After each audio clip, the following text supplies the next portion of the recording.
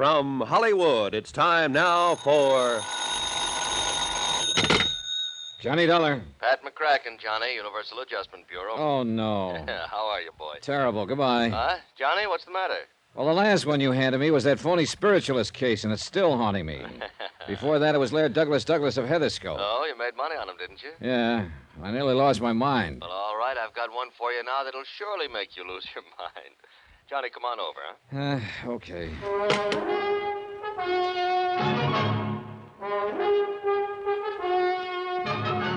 Tonight and every weekday night, Bob Bailey in the transcribed adventures of the man with the action-packed expense account, America's fabulous freelance insurance investigator. Yours truly, Johnny Dollar.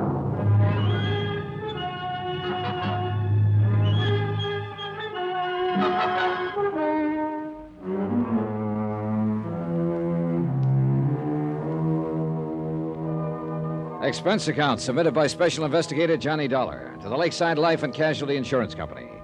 Following is an accounting of expenditures during my investigation of the indestructible Mike matter.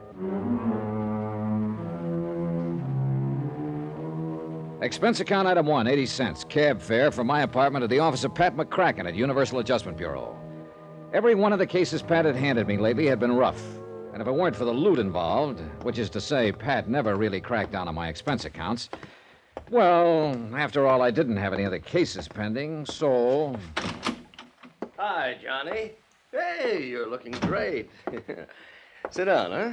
Cigarette, or would you like a drink? Well, how are you, boy? Okay, Pat, let's have it. This one must really be bad. Why, Johnny, what makes you say a thing like that?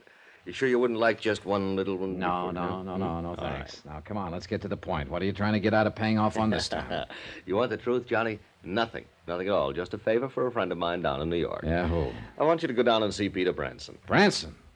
Any relation to that worrywart Harry Branson of Philly Mutual? Well, his brother. Whoops! Get yourself another boy, Pat. No, Johnny, he's as different from Harry as day is from night. Well, he better be. That literal-minded, stick-in-the-mud Harry nearly drove me crazy on those two cases I handled for him. Pete is different as day is from night, honest. Now, will you see him? Expense account item 2, 21 even, train fare and all the incidentals I could think of, Hartford to New York. Item 3, 55 cents, taxi from Grand Central to Peter Branson's Lakeside Life and Casualty offices at 500 Fifth Avenue, where my worst fears were justified. That is correct, Mr. Dollar. I am not only Harry's brother. Don't tell me. You're his twin. Why, yes. How could you have guessed it? Oh, but now, wait a minute. Did you say you took a taxi for the 3 blocks over from the station? Yep. At least that's what goes on the expense account. Oh, dear, my brother was right. You are expensive, and yet he seems to have the utmost confidence in your abilities. Yeah, but now The amazing way in which you settled that case... Harry, Pete. Yes? What's the case that's bothering you? Isn't that interesting? I don't know yet. Tell me about it. I mean, you're starting to call me Harry because of my twin. Oh, yeah. Better tell me about the case. You know, a great many of our mutual friends... What? Oh, yes, of course. Michael Jeremiah Flynn, a terribly serious matter. If this sort of thing ever gets out of hand... Who's Flynn? John, he is a bum. Aren't we all? A regular, typical, movie-type version of a Bowery bum. So? And unfortunately, he holds a $50,000 policy. Well, he must have seen better days to carry that much insurance. Never, I'm sure of it. No human being could degenerate to such a state in a mere 47 years. And he looks and sounds like 67. Also, by the way, his policy is only 2 months old. Well, what's happened? Somebody knocked him off? No, but I am sure somebody is going to. Well, then why did you insure him? It was Martha who was really responsible. Who's she? Martha Ingersoll, the girl I had working for me here in the office at the time he applied for the policy.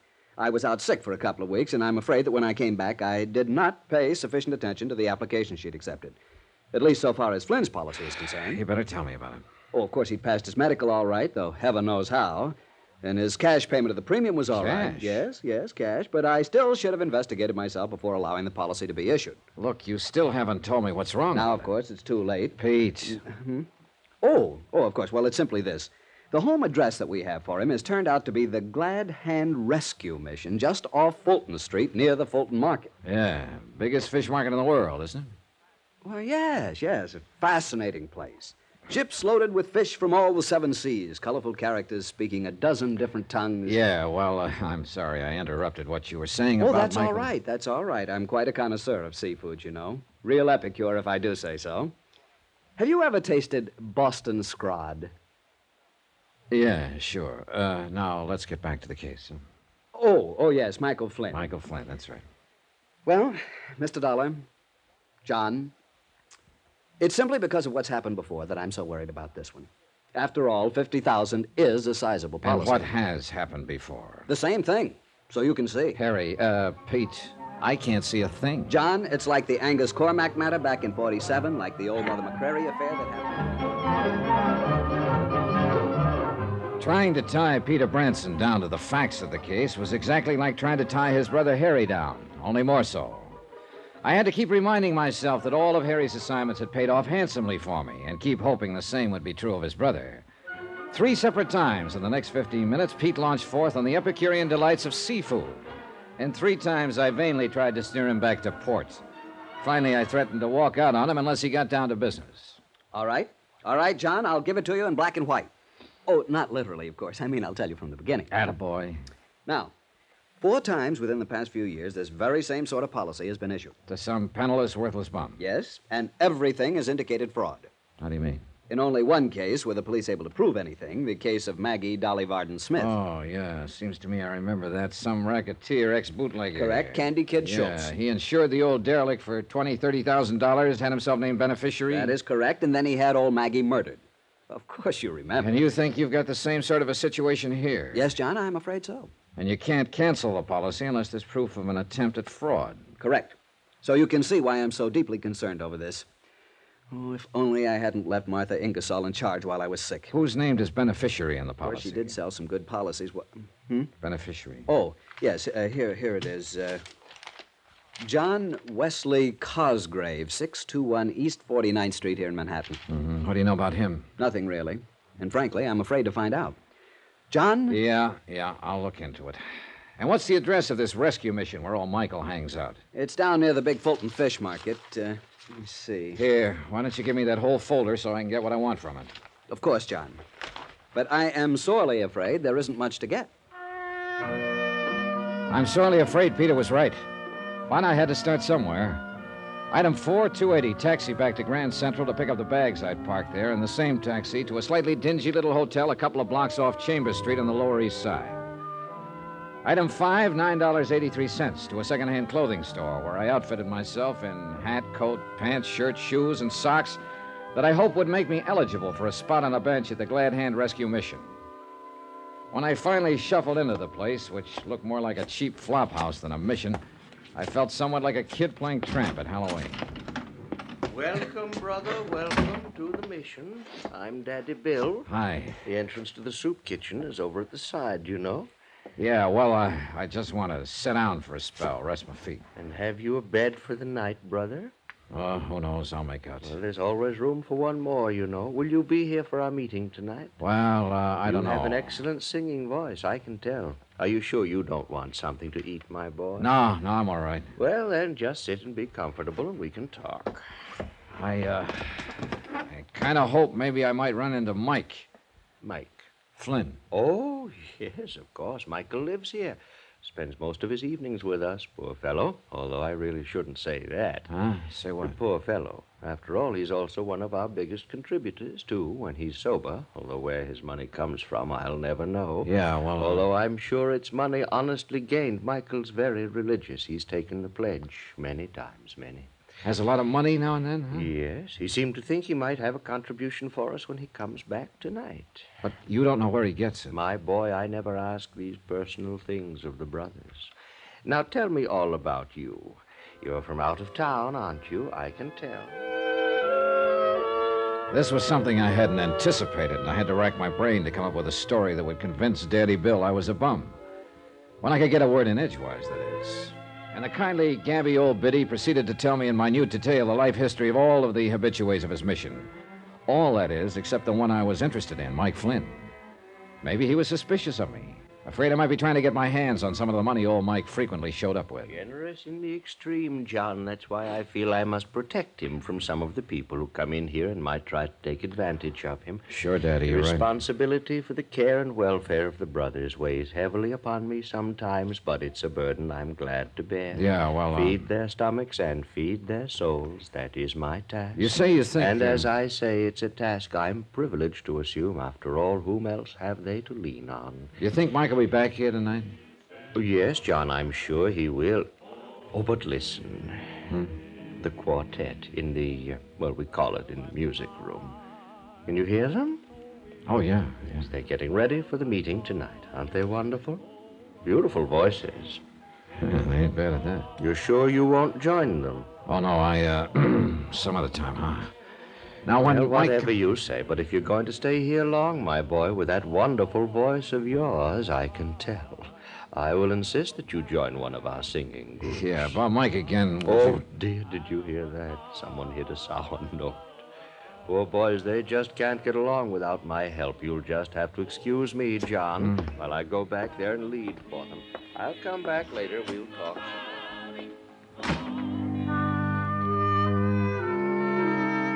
I don't know whether it was the overuse of steam heat in the battered old assembly hall of the mission or having listened to 2 solid hours of Daddy Bill's talk about his boys. Whatever it was, I was tired. And since I had nothing better to do than wait for Mike Flynn to show up, I stretched out on one of the hard benches and closed my eyes. How long I slept, I haven't the least idea. I'd managed to conjure up a mighty sweet dream, too. Bill! What? Daddy, Bill! What? What? Where's Oh, Bill? oh, there. Oh, hold it, fella. Hey, you've had a couple too many. Yes, I guess I have. Bill! He's out back working with the quartet now. Come on over here and lie down. Yes, I guess old Michael. Michael? Michael Jeremiah Flynn, sir. Mike. And I guess I have had a couple. A couple too many was right, but not of what I'd thought. His tattered coat opened as he fell, and there, just below the heart, 2 dark red splotches slowly widened on his ragged shirt. And it looked like Peter Branson was right. The beneficiary of Michael Jeremiah Flynn's life insurance policy was anxious to collect.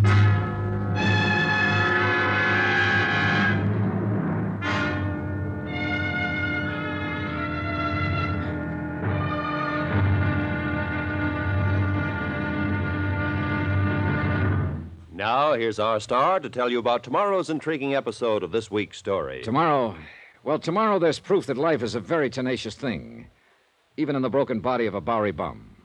Join us, won't you? Yours truly, Johnny Dollar. From Hollywood, it's time now for...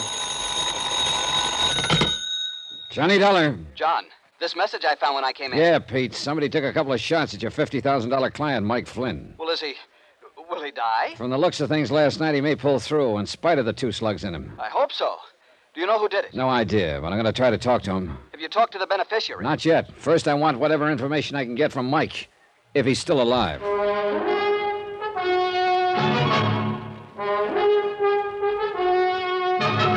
Tonight and every weekday night, Bob Bailey in the transcribed adventures of the man with the action-packed expense account, America's fabulous freelance insurance investigator. Yours truly, Johnny Dollar.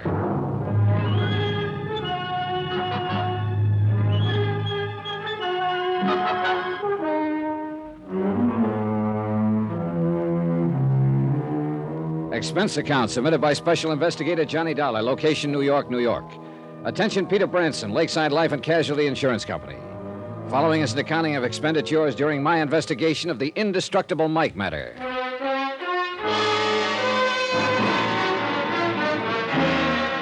Expense account item 6, 55 cents. Taxi to the neighborhood of the Glad Hand Rescue Mission, where Daddy Bill, the general factotum, had promised to take the best of care of Michael Jeremiah Flynn. He'd given Mike a room to himself on the 2nd floor, and what a room. What wallpaper was left hung in shreds from the cracked plaster. The shades on the dirty windows were tattered and torn. A single bare fly-speck light bulb hung on a cord from the ceiling. The floor was bare, and the only furniture was a battered chest of drawers, an ancient washstand with a cracked pitcher and bowl, and a sagging iron bed on which old Mike Flynn lay.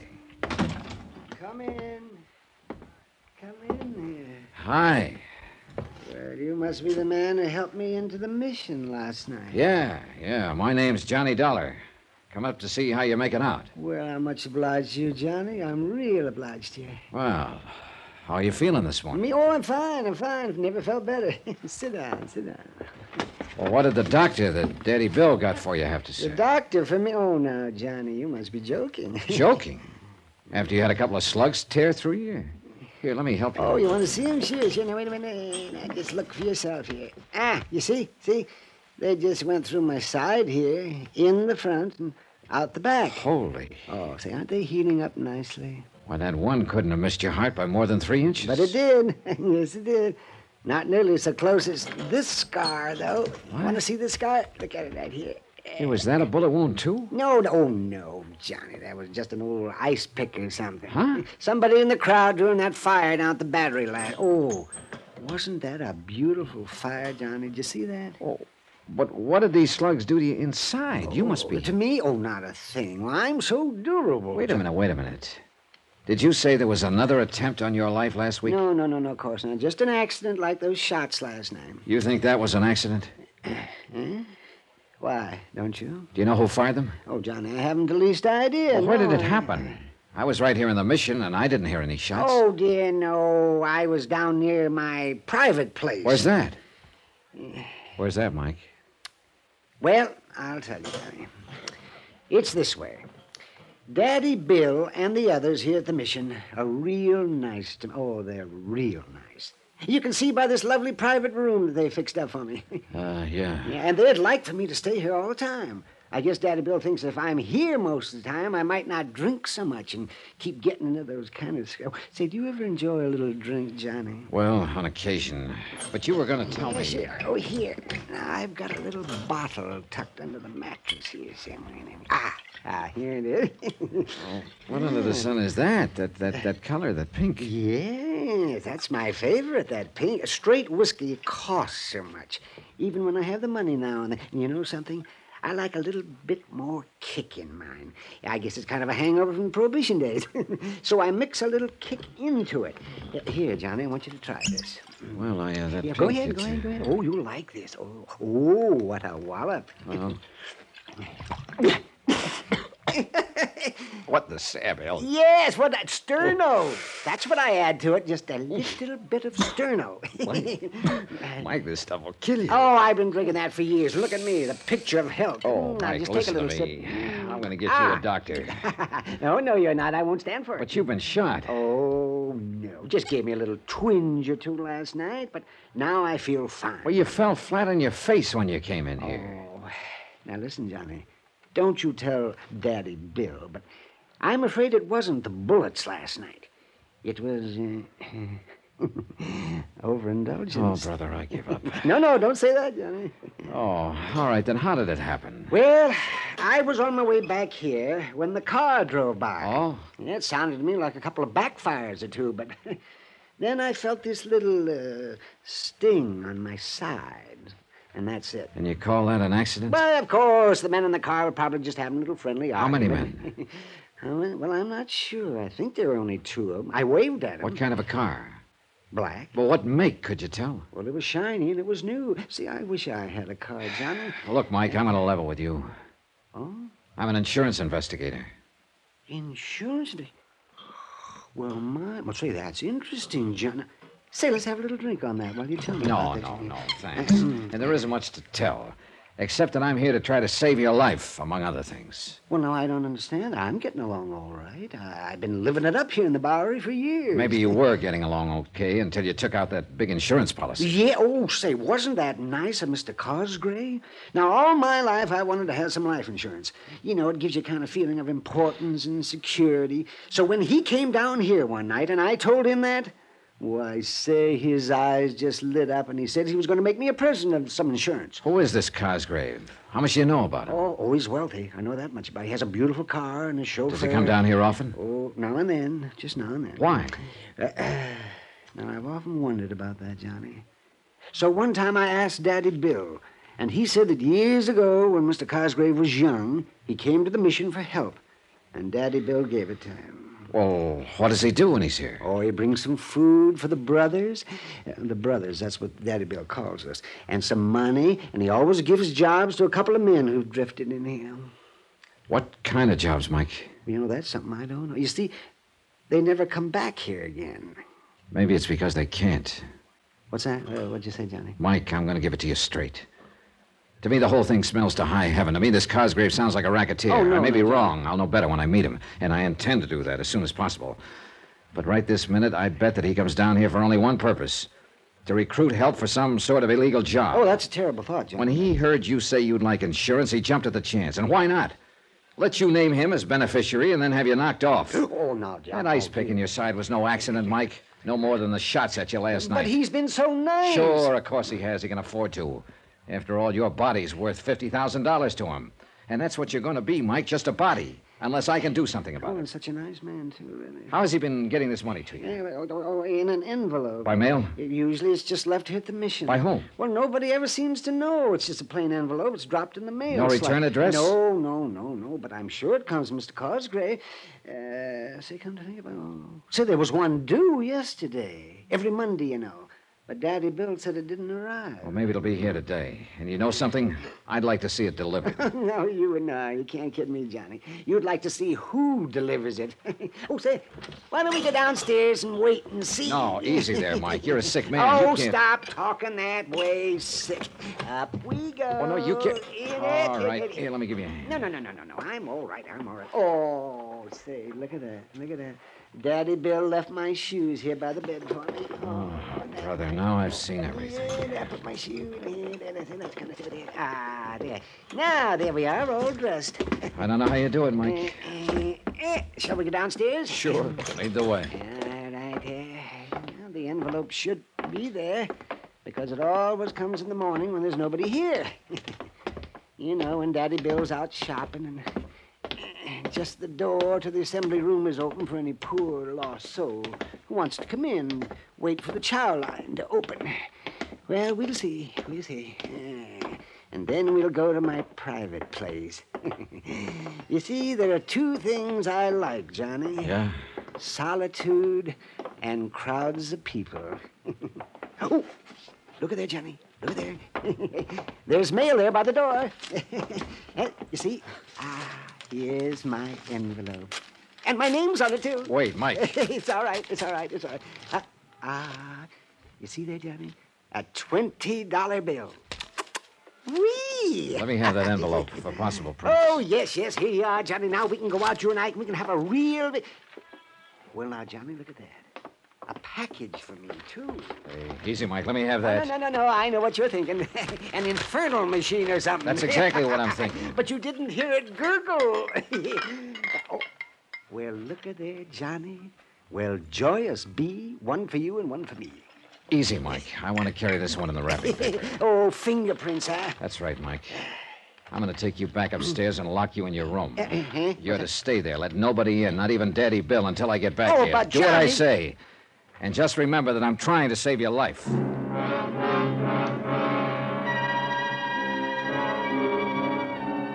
Item 7, 270, cab fare uptown to the 18th Precinct Station. The lab boys took over 3 hours while Randy Singer and I talked about cases that we'd handled together in the past. I asked him to dig up whatever he could for me on John Wesley Cosgrave, the man named as beneficiary of Mike's insurance policy. This he promised to do. Finally, a slim, intelligent-looking lieutenant walked in and handed Randy a neatly typed report of the lab's findings in connection with the liquor bottle and envelope I'd given him. Oh, Randy? Not much, I'm afraid, Johnny. Apparently the only prints were those made by the old man and you. Proof that somebody's been pretty darn careful not to be identified. Yeah, that's what... Hey, wait a minute. Huh? Seal on the bottle had been tampered with, so the lab boys opened it. That bottle contained enough wood alcohol to kill an army. Now, if that old boy drinks the way you Good said... Lord, Randy. See you later. Item 8, $10 even. Taxi fare and tip back to the Glad Hand rescue mission. I don't know how the driver did it, but he skinned through practically every red light on the route. And I soundly cursed myself for having left Mike with the other bottle. The place was apparently still empty when I pounded up the stairs to the second floor in Mike's room. At least he kept his room locked as ordered. Mike! Mike! Mike, are you all right? Mike!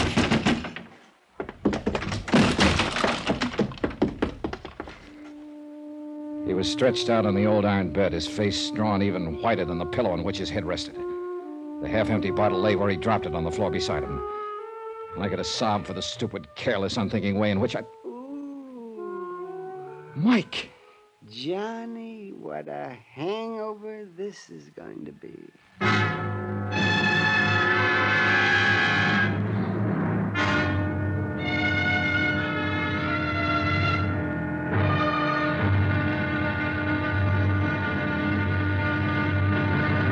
Now, here's our star to tell you about tomorrow's intriguing episode of this week's story. Tomorrow, the would-be beneficiary of Indestructible Mike turns out to be a very interesting and dangerous man.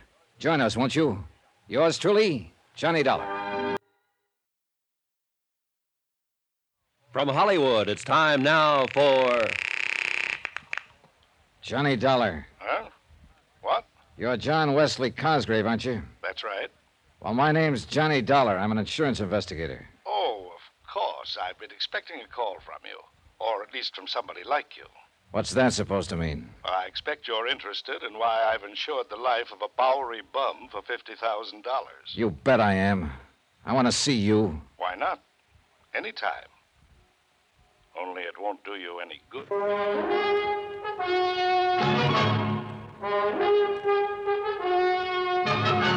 Tonight, and every weekday night, Bob Bailey in the transcribed adventures of the man with the action-packed expense account, America's fabulous freelance insurance investigator. Yours truly, Johnny Dollar.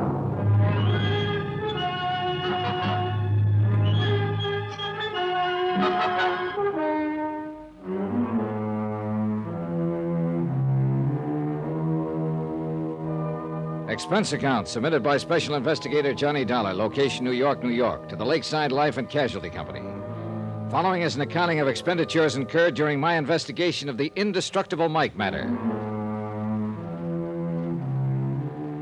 Expense account item 9, 10 cents, the phone call to John Wesley Cosgrave from my dingy little hotel on the Lower East Side. Item 10, 270, taxi uptown to see Sergeant Randy Singer, Detective Division, 18th Precinct. You get back to that Glad Hand rescue mission in time? After all, when the lab boys discovered that so-called whiskey was almost pure wood By alcohol. the time I got there, Randy, the poor old coot had drunk nearly half the bottle. Oh, that's too bad. Well, I better arrange for him to be hauled down to the morgue. Old Mike's still alive? And happy. Oh, that's impossible. You don't know the half of it.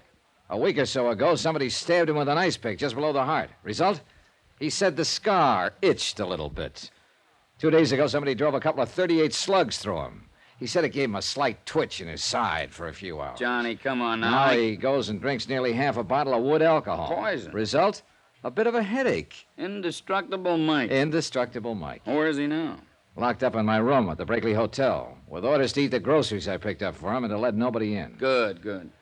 But whoever's trying to get him isn't going to give up. Hey, did you dig up anything on the beneficiary of his $50,000 life policy, Cosgrave? Only enough to scare you to death. Listen to this. John Wesley Cosgrave, formerly known as John W. Gordon, John Dutchy Gordon. What? Alias Skippy Grant, alias Dutchy Smith. Wait a minute. 18 arrests, but only one conviction. Back in 1938 for possession of narcotics. Randy. Ever hear of Murder Incorporated? Well, sure, but this... Apparently they had a subsidiary. Apparently your friend Gordon or Cosgrave or whatever you like to call him was one of the big shots in it. But outside of the narcotics bit, the department was never able to really pin anything on him. But this guy's address is... Here, let me see. 621 East 49th Street. Yeah, that's not only a respectable neighborhood, but pretty plush. That's right. Well, how recent is his record? What's he doing now? Last pickup was in 1944. Numbers game and bookmaking. Charges dropped for lack of evidence. Then, apart from the record, is he still in the rackets? He is. Nobody can prove it. Like in the old days, he masterminded and let somebody else do the dirty work. It's listed here as a, quote, retired, unquote. Well, my money says he's still in business. Well, if you can prove it, the department and the DA's office will love you dearly, but I don't think you will. Every time we dragged in a stoolie who could give us what we wanted, something happened to him. Like what? Jump bail. Well, you should have known better than to let him have bail. One of them poisoned in his cell in the Tombs, one breakout, his body was found in the East River, even one suicide. Like to bet I can't tie him in with these attempts on Mike Flynn's life? Well, now, that's something else again. Maybe it's something we should handle. No, hands off, and I mean it. All right, don't get testy about it, John. I like the old guy, and anybody who tries to hurt him has to answer to me. And somebody's tried.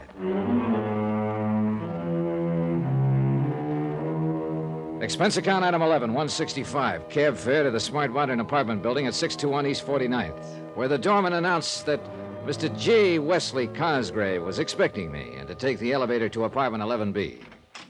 Come in, Mr. Dollar. The apartment was expensively but tastefully furnished with overall carpeting that felt an inch and a half thick. Several original oils by famous contemporary artists hung on the walls. But it was the man himself who really seemed out of character with the rundown Randy had given me. He was 6'1" or 2, built like a man who spends his odd hours in the gym. Quick, gray eyes, his hair slightly gray at the temples. And his tailor was a master. Do you like it, Mr. Dollar? Huh?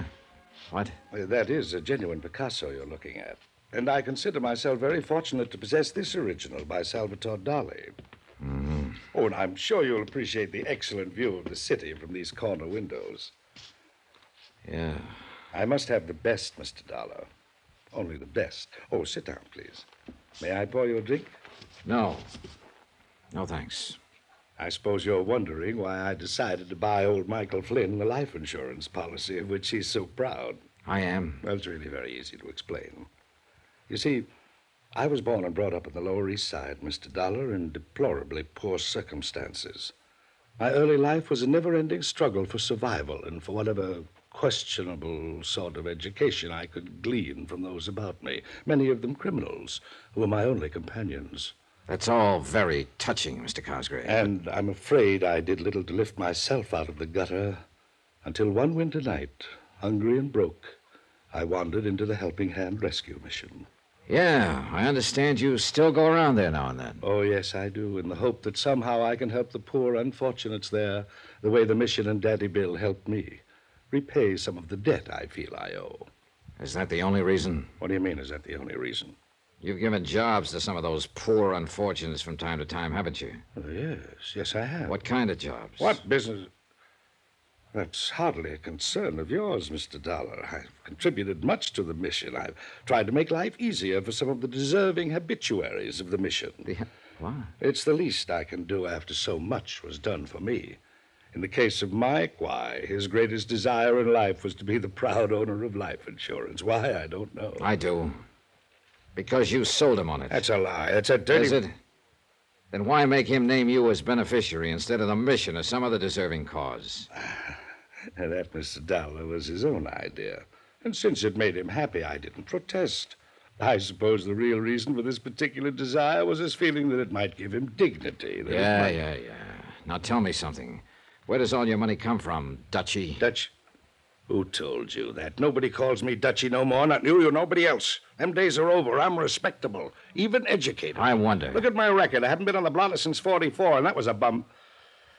Mr. Dollar, I make no pretensions about not having a past. During Prohibition and later, I made millions. Yes, millions in rum running, the policy racket, as a betting commissioner. How about narcotics? Sure, there was hardly a caper in this town I didn't have a finger into, and I was smart. I pocketed the profits, not my boys. That's why I can afford to be retired and live decent. And I'm going to keep on living this way. You were lucky some of those boys, that mob of yours, didn't rat on you. Yeah, but thanks to a couple of convenient rub-outs that I had nothing to do with, you understand, I managed to stay clean with the law. And now you're as pure as the driven snow. Dollar, if this was the old days, you wouldn't even live long enough to regret what you're implicating, you think. Which makes me dead sure I'm thinking right. I don't know how much money you've got socked away from those old days. I don't care. But from what you've just admitted... To you, Dollar, not to any judge or DA. Right. And I'll never believe that a clever mind like yours, smart enough to keep you out of the pen all Oh, those years... flattery won't get you nowhere. I refuse to believe you could turn down a chance to make a crooked buck. I don't know what kind of jobs you sent out those poor suckers from the mission on, but the fact they never came back makes that look pretty bad. You can't And along prove it. came Mike Flynn, poor old alcoholic Mike. Where the talk of insurance came from, I don't know, but it was too good to pass up.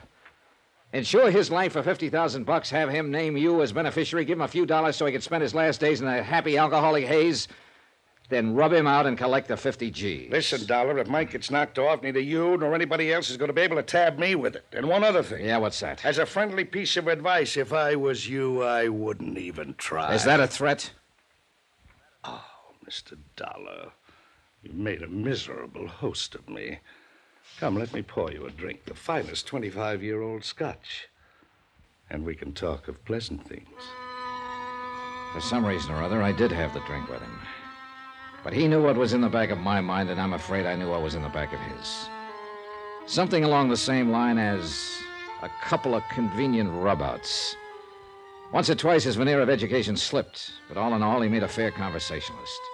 Finally, I left. And all the way down to the street, I kept wanting to look back to see if I was being followed. Somehow, somewhere, there was a way to get this Cosgrave.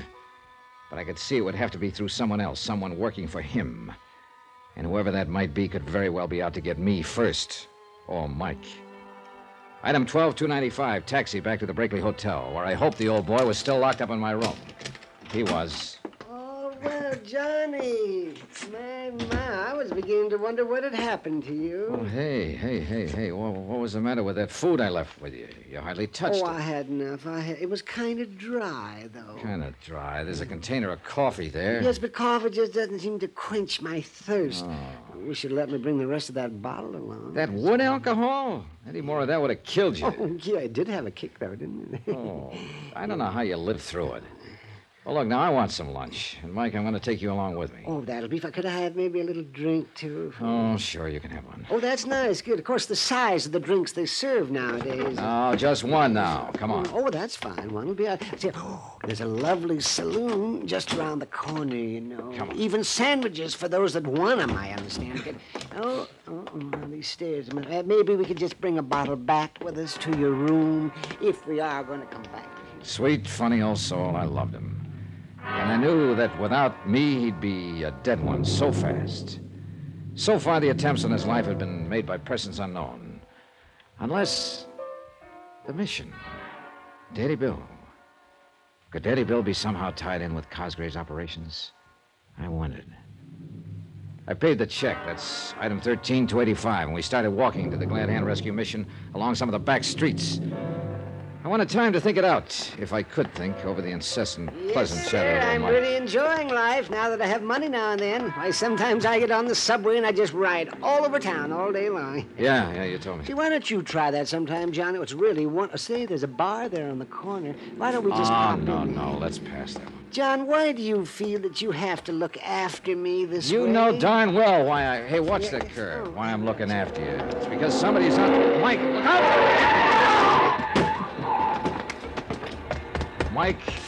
Mike, listen to me. Hey, can you hear me, Mike? What's happened to the... Hey, mister, get a cop, an ambulance. You mean for him or what's left of him? Yes, hurry. Well, what's the matter with you? Use your eyes, buddy. It's too late.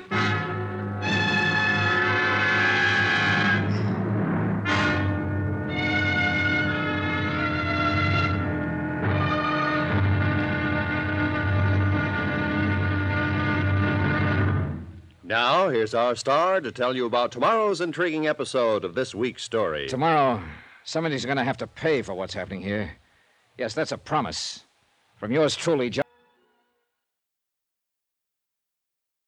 From Hollywood, it's time now for... Johnny Dollar. Johnny, this phone number you left for me to call. Are you at Bellevue Hospital? Yeah, Randy. What's wrong? Are you at headquarters? Yeah, A truck ran over Mike Flynn, and I'm sure it was deliberate. but he's alive, I hope. He was 4 hours ago when I dragged him in here. Indestructible Mike. I'm not so sure this time. What about that truck? Did you get the license? Yeah, the boys at the first precinct are working on it. Check with them, will you, while I stay here at the hospital? Sure, Johnny. And one other thing. Yeah? Find out how long that Glad Hand Rescue Mission has been in existence. Place where old Mike's been living? Yeah. Why? I don't know yet. But do it, will you? Sure, and you let me know when Mike's out of danger, huh? Johnny? Better pray a little bit, Randy.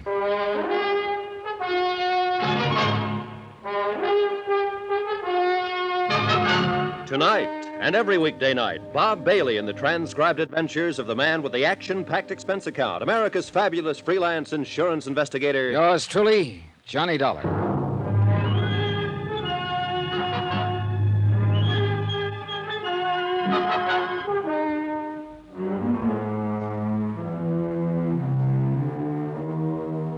Expense account submitted by Special Investigator Johnny Dollar, location New York, New York, to the Lakeside Life and Casualty Company. Following is an accounting of expenditures incurred during my investigation of the indestructible Mike matter. The veneer of class and education assumed by J. Wesley Cosgrave just wasn't thick enough to hide the fact that he was better known a few years ago as Dutchy Gordon. And to the old-time racketeer, it looked like a cinch. Pick up a Bowery bum like Mike Flynn. Insure his life for $50,000, give him a few weeks of high living. Then knock him off and collect the insurance. Yeah, real cinch. Especially for Cosgrave, who'd learned as far back as the early days of Prohibition how to employ hired thugs to do the dirty work, while he sat back and collected the profits. I knew as surely as I'm sitting here that Cosgrave was behind the knifing, the shooting, and now this accident to old Mike. But how to prove it? Yeah, sitting here in the waiting room of the hospital, waiting for some word of Mike's condition. Mr. Dollar? Oh, yes, Doc. Can I see him now? Very shortly, I believe. Well, how is he? Is he There's gonna... a phone call for you at the floor desk. Oh, This way, please. thanks. But how is Mike? Doc, how is he? You'll be able to see him shortly. Here you are. Oh, thanks. Johnny Dollar. Ah, Mr. Dollar, I was quite sure that you would be there at the hospital. This is J. Wesley Cosgrave. What made you think that? Why, because of the accident to Michael Jeremiah Flynn. How did you know about it? I kept it out of the papers. I find it helpful to know about a lot of things that don't get into the papers. Well, your boy goofed, Cosgrave. Mike is still alive. My boy? You know as well as I do, Dutchy, that one of your mob was at the wheel of that truck that ran him down. You better keep your yap shut, Dollar. I thought I made it plain to you earlier that I no longer have any connection with the doings of the, shall we say, underworld. Oh, sure. As for poor old Mike, I understand it was an accident, very unfortunate. Knock it off, Cosgrave. I was there when it happened. Oh? Yeah. Pretty stupid of a would-be killer to try that with an investigator right next to Mike, wasn't it? Did you see the driver of the truck? Suppose I did. You say he wasn't one of your boys, so what difference would it make to you? Why, none at all. Did you see him? Why don't you worry about that for a while? Again, I waited. Sat and waited. And paced the corridor of the hospital. Outside, the sun sank slowly behind the horizon of skyscrapers, and the busy clamor of the day's traffic segued to the softer, muffled, but still busy traffic hum of night. And I waited. And smoked. And waited. Finally, it must have been close to midnight. The nurse led me quietly down the hall and indicated the private room that I'd had set aside for Mike. After brief instruction about not staying too long, she pushed open the door for me and she tiptoed away. And there, lo and behold, in all his glory, his head swathed in bandages but wearing a smile a mile wide, sat indestructible Mike. Hi there, Johnny. Mike! Oh, Mike. You old reprobate. I guess there is something in prayer after all. How about this, Johnny? Isn't this swell? Isn't this the finest place you ever saw? Oh, Mike, you're going to be okay, aren't you? Gonna be? Yeah, I am now. But I guess I had those doctors scared. Oh, my, Johnny. You just should have seen the way they fluttered around. And those nurses, Johnny. I never saw such beautiful ladies in all my life. And so nice. And doesn't it smell good in here? The disinfectant they use in here is much nicer than Daddy Bill has at the mission. And you know something? I haven't seen a single bed bug. Not even a cockroach. Oh, Mike, I'm so glad to see you in one piece. Oh, sure I am. But an old bum hasn't any right in a pretty place like this. You had no more business living through that accident than... Oh, Johnny, how you talk. Yeah, and you mustn't talk so much. No matter how good you feel, you need rest. Time to heal up whatever got broken. Broken? Oh, me? Well, you still need rest and quiet. Here, I'll turn off this light. I'll see you in the morning. Oh, but, Johnny... Yeah? Johnny, how can I just sleep? Oh, too much pain, huh? Want the nurse to give you a hypo? Oh, they filled me up with more needles than you ever saw, but there's only one real painkiller, you know. Yeah. I'll see you later. If the administration of Bellevue Hospital ever found out that I was back in Mike's room a few minutes later, and why, they'd probably have my neck. But I didn't leave the whole bottle with him, I swear it. Only about 3 fingers in his water tumbler. And the blissful expression on his face as he closed his eyes to sleep made me sure I'd done right. Item 15180, taxi back to my dingy little hotel. And I thanked whatever gods may be that old Mike had pulled through.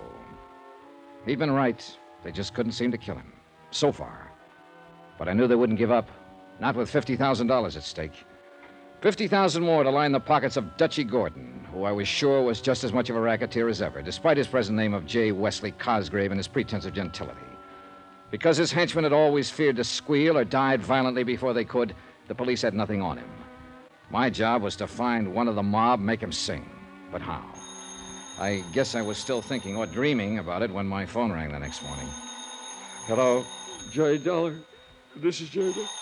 Hello. Oh. Johnny Dollar. Hey, you still in bed? Oh, Randy. Yeah, I thought you were going to call me. Is he still alive? He sure was when I last saw him at about midnight. Well, that's a miracle after what that truck did to him. And say, Yeah? the boys downtown found that truck. Yeah? Yeah, it had been stolen and was abandoned. Did they find any prints on it? Plenty. Whose? Lefty Skillman. Well, have they picked him? Yeah. They found him all right, tied up in a sack floating in the East River. Old-time gangster style. Oh, so help me. I knew that when Cosgrave You found say out... Mike's going to be okay? Randy, he was sitting up in bed, perky as a cockatoo. No. I don't know how he does it. Why, he was all ready to pack up and go back to the Glad Hand Rescue Mission. Huh? Felt he didn't deserve to be in such a nice, clean place as the hospital. Bless his foolish heart. Did you find out anything for me about that flop house? Yeah, that's what I called you about. But you still haven't told me... Well, what'd you find? Well, according to the records, the building was put up in 1901. As a mission? As a piano store, 1901 to 1906. A real respectable place. Then? Well, that section began to degenerate. 1906 to 18 was a cheap grocery store. 18 for 1956. From 1918 to 22 was a second-hand clothing store. And a speakeasy till 1929. Keep going, Randy. Well, I guess the Depression knocked that out, because next it was a saloon. How long? Let's see, 1944. That's when William Grover Larkin took over the lease. Daddy Bell. Yeah, that's right. I knew it, Randy. I knew it. Yeah, what? Dutchy Gordon, alias J. Wesley Cosgrave, told me that he'd got a hand from that mission when he was just a kid. That would have meant 25, 30 years ago at least. Yeah, it's only been a mission for 12, but... Hey, wait a minute. The lease on that property, when it was a speakeasy, it was in the name of Larkin, too. Add one more fact, Randolph, and you see what I'm getting at. What's that? Your own police files show Cosgrave was still in the rackets in 44. Yeah, but on a charge that we couldn't substantiate. Right. Tie him up. Cosgrave was a rum runner during Prohibition. Daddy Bill ran the speak for him since 1944. Whoa, now, boy. You're trying to build a case on purely circumstantial evidence. All right, but I think I can make it stick. Now, listen. Where does Cosgrave get the thugs for whatever job he's pulling now? If he is. Of course he is. And he gets them out of that flop house. The boys he gives jobs to that are never seen again, remember? Yeah, wow. Hey, maybe it does tie up. Oh, you bet your sweet life it does. At least I'm going to tie it up. Yeah, no. Take it easy, Johnny. Just how are you going to go about it? Well, the first thing I'm going to... Well, hold it. Huh? Well, what's the matter? Somebody outside the door of this room, I think. Hold on, Randy. Yeah, no. Wait a minute, Johnny. All right, what do you think you're doing? Johnny, hello! Whoever hit me with whatever he hit me with wasn't fooling me. In the second before I passed out, I vaguely remember hearing a voice, the voice of the room clerk, shouting at whoever it was, and the sound of footsteps running away. Then blackness, and a dark, heavy throbbing in my head. Then, after a long time, another familiar voice. It was Randy, I think. Dimly, somewhere along the line, I could see figures bending over me, hear the voice again. Easy on the stretcher, boy. Then more darkness and the weird sounds in my brain. Other sounds, too, that seemed familiar and seemed meaningless. Meaningless. Finally, after an eternity of jumbled sounds and shadows, a cold, bright light pierced into my slowly returning consciousness. And momentarily, I could see a man in white and women in... Yeah, a hospital. These were the doctor and the nurses. I tried to speak to them. I couldn't. But slowly a realization of what had happened came to my muddled mind. Randy on the telephone had heard the attack on me and had brought help. An ambulance had brought me here. For a brief moment, I saw the glint of a needle poised above my arm. Then blackness again. But a soft, quiet, peaceful blackness.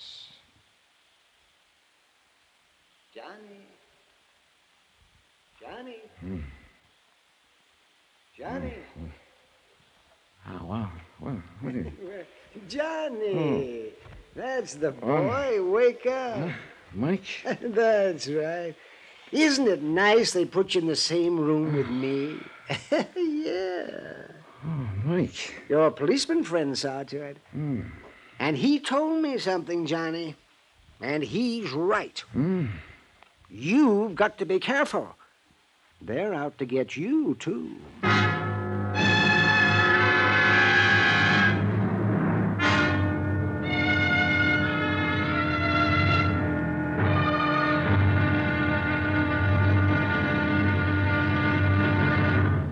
Now, here's our star to tell you about the final intriguing episode of this week's story. Tomorrow? Well, old Mike may have been indestructible, but I knew by now that I wasn't. So tomorrow, the wind-up.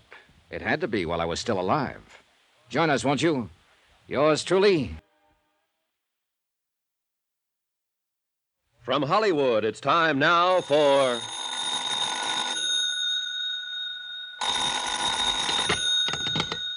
Johnny Dollar. Randy Singer, Johnny. How you feeling? Thanks to you and having got me here, pretty good. Bellevue's a good hospital. I'll be released within the hour, so will Mike Flynn. And? I'm going down to the Glad Hand Rescue Mission to straighten out a few things with Daddy Bill. Sounds to me like it ought to be police business, Johnny. I'll be right over. No, let me handle this alone. You got your gun? You bet your sweet life I have. Johnny? I'll report to you later.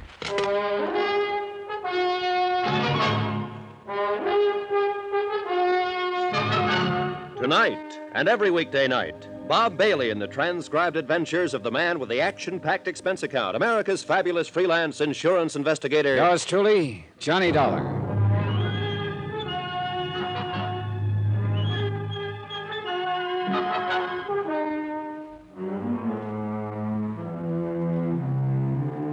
Expense account submitted by Special Investigator Johnny Dollar, location New York City, to the Lakeside Life and Casualty Company. Following is an accounting of expenditures incurred during my investigation of the indestructible Mike matter. Item 16, 190, cab fare for Mike Flynn and myself, Bellevue Hospital to the dingy Hotel Brakely. Both of us had our heads still swathed in bandages. With the help of the room clerk, I installed Mike in a small room on the 5th floor, with instructions to keep his door locked. In my own room, room 203, I picked up my .38 and donned the old clothes I'd bought. Item 17, 55 cents, taxi to the neighborhood of the Glad Hand Rescue Mission. For obvious reasons, I walked the last couple of blocks. When I got there, the big front assembly room was empty. So was the soup kitchen in the back of the place. I called Daddy Bill's name a couple of times and got no answer. And finally decided to wait for him in the little room back of the assembly hall that he used for an office. I still felt a little shaky from the blow on the head, so I didn't mind just sitting a while. But I left the door open a crack, and a few minutes later heard the street door open. It wasn't Daddy Bill, but I recognized him as a newcomer to the mission whom I'd seen on my first visit. He made directly for the little office. All ready, Daddy. Why, you ain't Daddy Bill, sir. No. Do you know where he is? Yeah, out shopping. At least that's where he said he was going. Didn't I see you in here the other day? Why, yes, sir. I guess you did. My name's Emery. I just read the rods in from Ohio. Boy, I had to. I got myself in a jam back there. Yeah, I guess I just got me too much muscle. But they won't catch up with me here. Daddy Bill promised me that. Say, I should have known you wasn't him in here. Oh? Sure, he said he wouldn't be back for another hour. You plan to wait for him? Sure do. He promised me a job, with money on it. Enough money, he said, to get clear out of the country, and he'd help me do it. Doesn't it strike you funny, Bud, that a guy running a place like this would help you skip the country? Man, when you're like me and you get a helping hand, you just don't ask no questions. You see Mike? Mike Flynn? Yeah, he come back? No, why? Daddy Bill left me a package for him. For him or Johnny if they come back here. Well, I'm Johnny. Well, here, I'll get it. It's right outside the door here. Yes, sir. Liquor, he said. And maybe you let me have some. Here, see? I'll take it.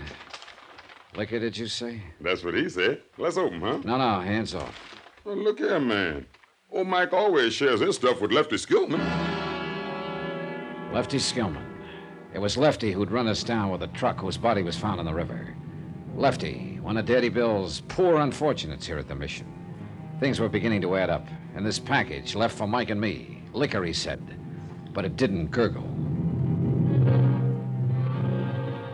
Emery, listen to me. Sure, Johnny, but forget this package. I'm taking it with me back to the Waldorf. Waldorf? Yeah, that's right. That's where I'm staying. Don't let these clothes fool you. I thought there was something funny about you, the way you talk so fine. You a dick? Never mind. If Daddy Bill wants me, that's where I'll be. Old Mikey won't find, because I got him in room 203 at the Brakely Hotel. Room 203? Forget it. He's still recovering from that accident. Shouldn't be disturbed. He's all doped up anyway. That's why I took him to the Brakely, where nobody will find him. Room I said, 20 forget about that room 203. If Daddy Bill wants me, tell him to call me at the Waldorf. Item 18, 10 cents. Phone call from a booth in the street to Sergeant Randy Singer. Item 19, $5 even for a fast but gentle taxi ride to the 18th precinct, where Randy had promised to have the lab boys alerted for me. Is this it, Johnny? Yeah, and handle it softly, please. Okay. You gonna stick around till No, the last? I'm going back to the Brakely to make sure Mike is all right. Yeah, now look here, Johnny. Call the Waldorf for me. Get me registered there. Instruct the desk that if there are any calls for me, I'm eating lunch or something, and I'll be back in my room in, say, an hour. What? Do it. I'll see you later.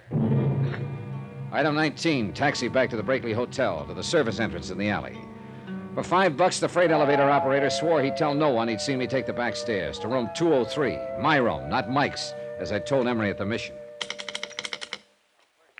Office? Room clerk, That's right. this is Johnny Dollar in 203. Oh, yes. Are you still working on Now listen, that case? listen carefully. If the police call me, put them through. Very well. But to anyone else who calls or comes looking for me, I'm not here. I never was here. You never heard of me, understand? Oh, yes, indeed, Mr. Dollar. We've worked with police and private investigators before. Okay, but if anybody wants to know about Mike Flynn, I want... Flynn? Yeah, the old bum I had you put in the room up on the 5th floor. Oh, yes. If of anybody asks for him, tell him he's in this room, 203. course. Oh, very well. You sure you got that straight? Yes, sir.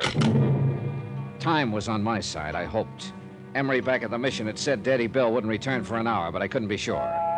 As quickly as I could, I spilled a half bottle of whiskey around the room in the hope it would give the effect old Mike was there. Then I pulled down all the shades and drew the drapes tight across the windows.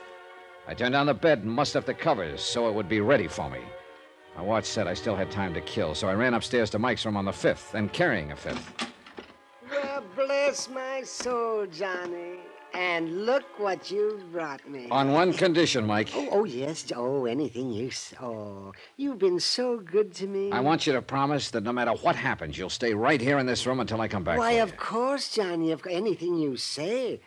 Especially now that you brought me this bottle to kind of keep me company. Say, wouldn't you like a little nip before you go? No, thanks. Oh, and keep this door locked. Oh, now you sure you wouldn't like just one little bit? No. Oh, I hate to think of me having it all alone when you probably need it as much as I do now. Say, Johnny. Yeah? When are you and I going to be able to take these awful-looking bandages off our heads? We'll talk about that later. I got to get back to my room. Yeah, now you sure I can't tempt you? I'm to sure. Now lock this door. All right, Johnny. But if you decide you want a little nip with me...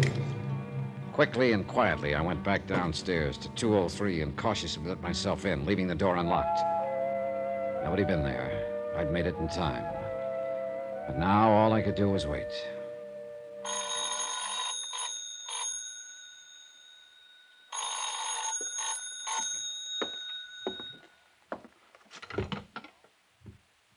Hello? Johnny? Yeah, Randy. Better make it fast. Oh, what's the matter? What'd you call about? That pretty little package you dropped off for the lab lads? Yeah? You sure were right about it. A bomb, huh? If you or Mike had opened that package by now, you'd be spread all over the island in tiny little pieces. Look, Johnny, come on, let me in on it, huh? What are you up to down there? I'll tell you when it's all over. That is, if what I think is going to happen does happen. You sure you don't want some help? No, I think I can... Gotta go. I'd heard footsteps out in the hall. Quickly, I slid into the bed, leaving nothing but my heavily bandaged head showing. The footsteps passed. And then, far down the corridor, I heard a door open and close. I lay still and waited. And lying there thinking, I began to wonder if I'd been right in turning down Randy's offer of help. Yet how could he help with a... Footsteps again. And this time they stopped outside my door.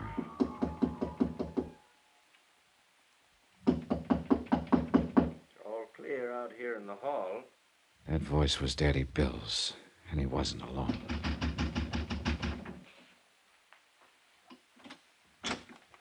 Mike? Mike? You want on the light? Mike? Oh, he's in here, all right. Smell that booze? He's there on the bed, asleep. You mean drunk? Close the door. Hey, see him? Dead to the world.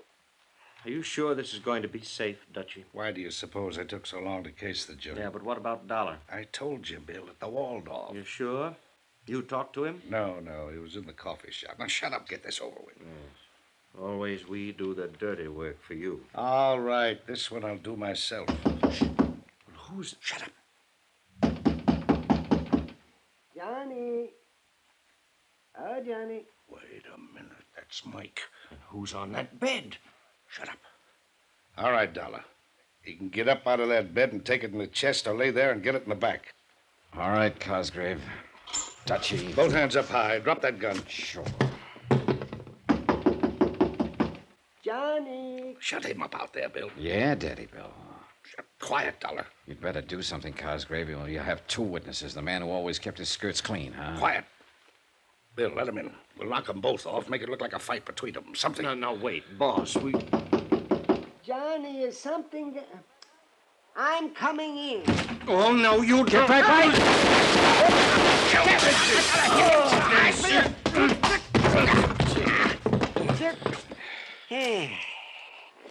Randy. Hey, you're real rough, aren't you? Now, wait a minute there, Mike. Get up off his chest. I want to see what your dear friend Daddy Bill looks like. Oh, What'd you hit him with, anyway? oh dear. The poor bottle's all broken. Best thing could happen to you, Mike. Ah. So this is Dutchy Gordon, alias J. Wesley Cosgrave. He won't be for long. What? Well, what's that, Daddy Bill? You feeling better? He always hung it on somebody else. What are you talking about? Lefty, shorty, all of them. This one he'd have hung on me. Well, not this time. That gun! Look out! Thanks! Put it down! Randy? Cosgrave, dead as a doornail. And when Daddy Bill comes to after that sock on the chin, you can tell him he's cooked his own goose. My.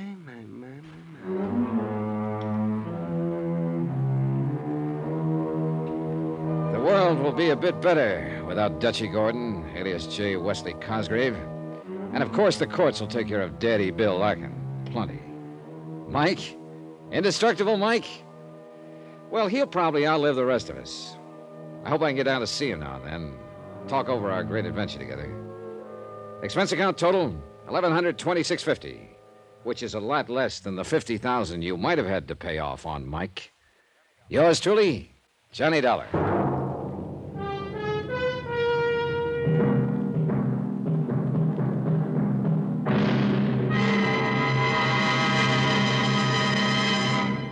Now, here's our star to tell you about next week's intriguing story. Next week, the heady romance of moonlight on a lonely beach in Mexico. Moonlight from a killer's moon. Join us, won't you? Yours truly, Johnny Dollar.